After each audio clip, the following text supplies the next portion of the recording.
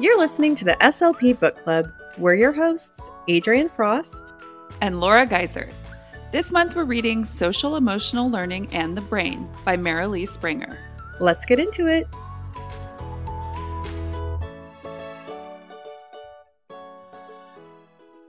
Welcome back to the SLP Book Club. Today we are playing a little game called This or That. So we're going to say two things and each of us will tell which one we prefer. Okay, so our first This or That is calls or texts.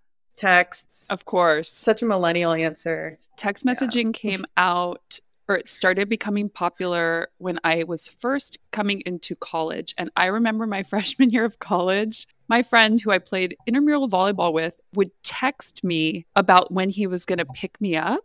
And I would just call him right back. And I'd be like, what are these words you're sending me? Like, just call me. I was so against it. I was so anti-text because it was foreign. I didn't know what was going on. I was like, why don't you just call? It would be so much faster. And now, of course, I realize that's really silly. It's a different world. It is. Yeah. Everything you see about millennials on Instagram, on TikTok, not wanting to make phone calls. I mean, that is me 100%. If I have to make a logistic related phone call, calling like an agency or the, UPS store, I don't know if I have to psych myself up. Like, yeah. You start sweating a little bit. I know. Yeah. Same. If it's a friend. That's different. Sometimes if you really have to hash it out or you have a lot to say, you got to do the phone call. But yeah. Is there anybody you pretty much call exclusively that you don't really text? No. I was going to say my grandma, but actually my grandma is amazing with technology and she likes to text.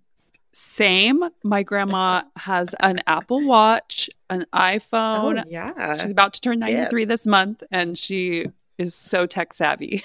Wow. I strive to be that way, but technology is hard. I find myself falling behind. Yeah, it's moving way too quickly for me. We got to stay on it. Okay, Adrienne, if you're going to work out, cardio or weights? All right. So it's more complicated than I thought it would be.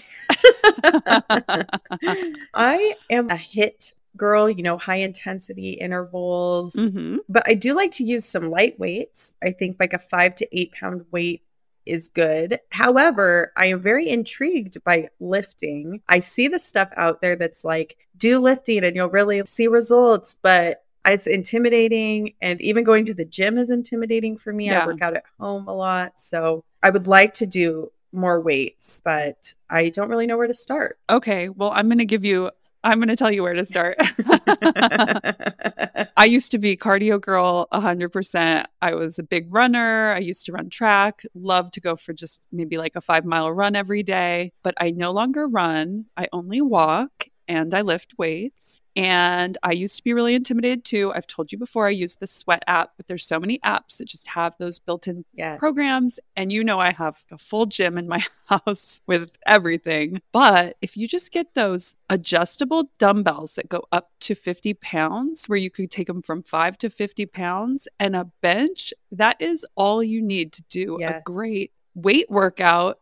And just use an app or like go on YouTube. But yeah, for longevity, I think they're saying weightlifting is the way to go. Okay. Well, this is great tips for me, Laura, because I'm thinking about putting a gym in my garage. I'm going to have a lot more room in there soon. I have a stationary bike that I use infrequently. And so I've been thinking exactly about those weights, the ones you see the ads for that you can like swap in or out and make heavier. Yeah, we have the Bowflex ones. Oh my gosh. Well, I'm going to look into it after this. All right. So that's it for this episode's This or That. And stay tuned after the break. We'll get into this week's chapter. We wanted to say a big thank you to everyone who entered our April giveaway. And congratulations to our winner, Alexandria. Thank you so much for your positive review. We love getting feedback and we love hearing from listeners. We always appreciate any reviews. So if you feel inclined and you want to leave us a review, please feel free to do that anywhere you listen to podcasts. We appreciate it so much and it helps other people find out about our podcast as well.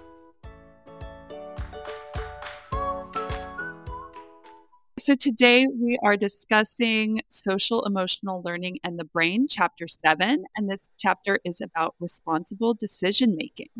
So Marilee starts this chapter with a story about a teacher who gives an assignment for their kids to pick a famous person to report on and even dress like. And he sees that the kids are just struggling. There are too many people to choose from. They don't know what to do. The assignment ends up just stressing all of his students out. And he's telling them, you make so many decisions every day, right from the second you wake up. And the kids are kind of like, not really. You know, my mom, I just wear whatever's clean. And my mom either makes me breakfast or I get the breakfast at school. And, you know, it's kind of an interesting story. And the teacher ends up putting them in groups, having them go through their strengths and weaknesses and what their interests are, and trying to pick a couple famous people that would work for the project, and having a few options in case it ends up being difficult to choose. But basically, it's like when you give kids all these options and they have endless decisions, it makes things really hard for them. Decision making is a really important skill because students have to make decisions all day at school, like what's important to write down or what's the question asking me. It's estimated that teachers make 1,500 decisions per day related to education. Wow. So I think we're going to get into it next chapter, but you know, as educators, that can cause us some issues, the amount of decisions we have to make. Responsible decision making includes identifying problems, analyzing situations, solving problems, evaluating your choices, and then reflecting on the outcome. So she gives a framework that's from the Heart of Illinois United Way. Before you're making a decision, you look at a problem. What's the problem? You come up with 2 possible solutions. Then analyze what the consequences would be of each solution. And if both options look like they're going to end badly, decide what you would do. And then after you make a decision, you reflect on it by asking, what choice did you make? Would you do anything differently? And trying to remember that when you make a wrong decision, you become more resilient as long as you try again. So she explains where decision making takes place in the brain, that it's in the prefrontal cortex, but it's really heavily influenced by our amygdala, which processes emotions, and the hippocampus, which is responsible for memory. So feelings and previous experiences are influencing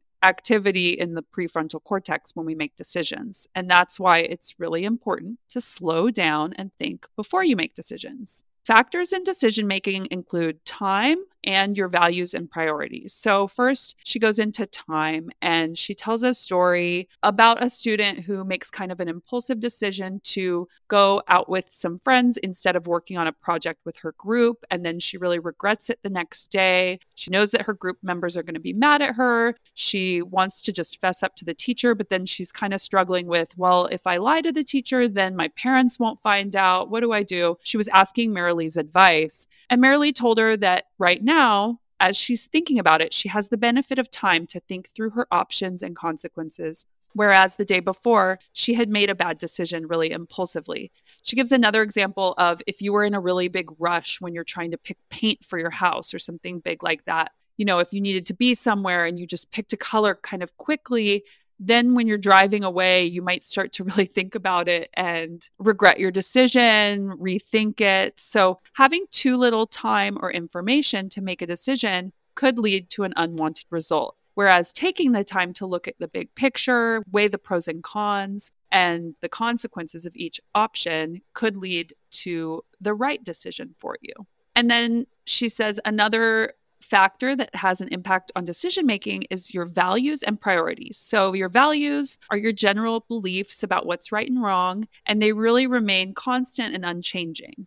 Your priorities tell you what's most important to you. So it's important to discuss values with your students. And I liked this creating a social contract. So at the beginning of the year, creating a social contract with our kids, which I would like to do with my speech kids, where you ask these questions. How do you want to be treated by me? How do you want to be treated by one another? How do you think I want to be treated by you? And how do you want to handle violations of the contract? You're really all discussing how you want to be treated by one another, writing up a contract, And then, you'll have it there written out and signed by everybody, kind of like a behavior contract, if things do come up and people are violating what you'd written down. And you can also work on priorities with students by going over their schedule, mixing up the daily schedule, or asking students which order they would want to do things in if they could have their day go exactly the way they wanted to. And then she talks about creating a priority grid, which I did make it's a really simple 1-page priority grid, which I thought was kind of cool. It has a 12-space grid with numbers 1 through 12. And then below it, it has another grid that has words in it, things like having a lot of friends or money, spending time with family, those types of things. And the students cut out all the little squares and then they put them in order, and then they can kind of compare, but they get to put them in the order that's most important to them and really understand what their priorities and values are. So you can find that really simple 1-page priority activity for teaching your kids about values and priorities on my Laura G. SLP Teachers Pay Teachers store or on our Patreon page. And then Marilee says to keep mindfulness in mind. Mindfulness is tied to sound decision making. So when you're mindful, you're able to detach yourself from your stress, your thoughts, your emotions, and look at the bigger picture. And people who practice mindfulness are open to more options and make better choices. So then this is the part where Marilee is going to go into the strategies that will improve decision making. She has an activity called Guts versus Heads, where the whole class kind of comes up with something that they want to do, like a field trip. And then first, everybody just says their gut reaction, where they want to go. You write all of them down, then you weigh the pros and cons, and you really think through each option, think of alternatives, think of the feelings of your classmates. So it's kind of showing kids the difference between making just a gut-based decision versus really thinking things through. She talks about a 5-part decision-making plan where you identify a problem that needs decision-making, and then you analyze it by breaking down the problem into its parts, brainstorm possible solutions, evaluate the solutions using an if-then chart, and then reflect on the entire process. So that might be a good activity to go through with some of your speech students who have trouble with problem solving or making decisions. She says another way to work on decision making is through classroom jobs. Coming up with your class, okay, what jobs are available in the classroom? What does each job entail? And I was thinking there wasn't a lot of decision making involved in classroom jobs. And then she gave the example of something as simple as passing out papers. If there's a paper passer outer, she said she's had one in the past that just asks a million questions about how to do it. Where do I start? At the back or at the front? And I was like, oh, there are a lot of options. Do I just hand a pile to the front of each one, or do I go through and pass one out to each person? I don't know. So there are little decisions that kids have to make. I don't know about you, but I always felt special when teachers would ask me to help like that. I loved it. Oh, me too. Being the teacher's helper, that's probably both our personalities. Yes. She sees me. Another strategy for improving decision making is debate. So debate gives students a voice and it develops their decision making skills. She gave an example of sparring debates that's really using kind of would you rather questions. And I don't know about you, but I use would you rather questions a lot with my pragmatic language kids. There's so many great free boom cards with would you rathers for every holiday season, and those always get kids talking. Okay, so this I hadn't thought of before, Adrian. I'm curious to know your thoughts. She says you can use Dear Abby. Explain to your kids who Dear Abby was, and then use real Dear Abby letters or ones from another advice column and have students discuss solutions to other people's problems. Wow. I love that, though. Talk about real world situations. Oh. Sometimes, I don't know. I mean, I know this always seems to come up, but I have a lot of kids who have pragmatic goals on my caseload. And so I've spent a lot of time working on problem solving goals that involve scenarios. And I get a lot of them off Teachers Pay Teachers. I buy some at Super Duper, some decks and stuff. But a lot of the questions are either too simple or they're not really nuanced enough. Kind of depends on the age level, right? So if you have a second grader, they're going to be working on something simple, but I love those kinds of more complex problems for middle schoolers and high schoolers. Yeah. And so that sounds cool. I wish I would have heard of that earlier. I would definitely have used it. I know. So I'm going to go on the hunt. I'm going to search for some Dear Abby, because it would also be cool to read them the problem, have your students work on their own solutions, come up with a few, and then once they've solved the problem, read what Abby said and compare what their solution was to what Abby said, because she's the expert.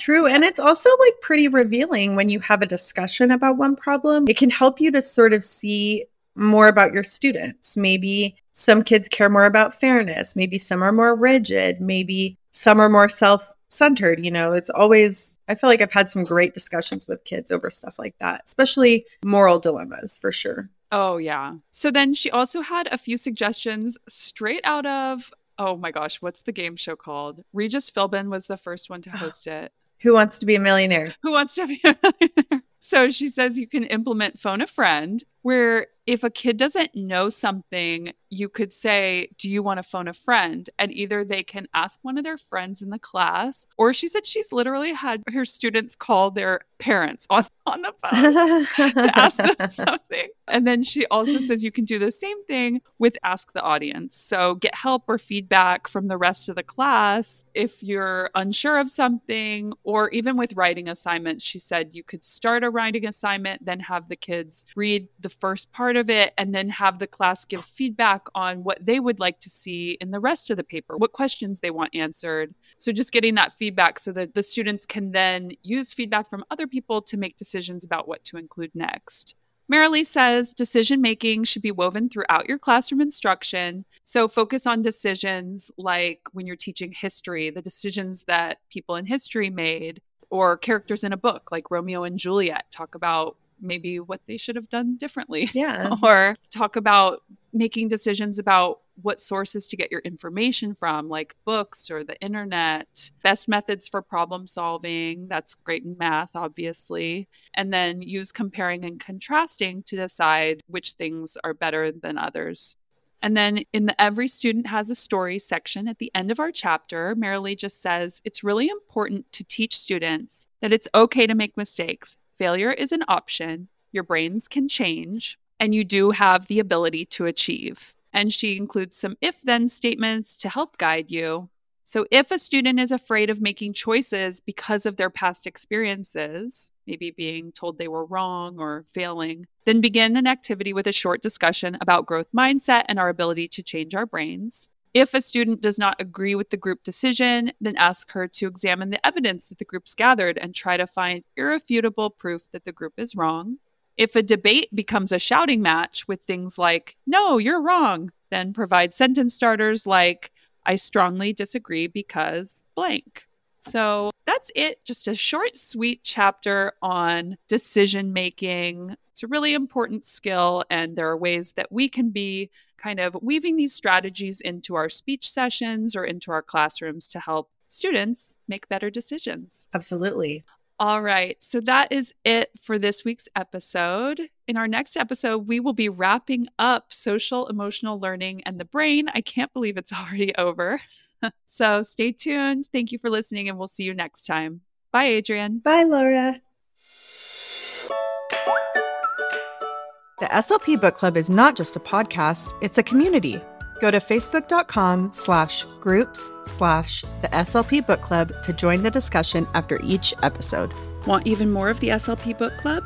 We've made all the resources for this book, including chapter summaries and visuals, available for free on our Patreon. Go to patreon.com/the SLP Book Club to download these great materials. To learn more about the SLP Book Club, go to theslpbookclub.com. You can contact us by emailing hello@theslpbookclub.com. Follow us on Instagram @SLP_book club. Find us on TikTok @the SLP Book Club.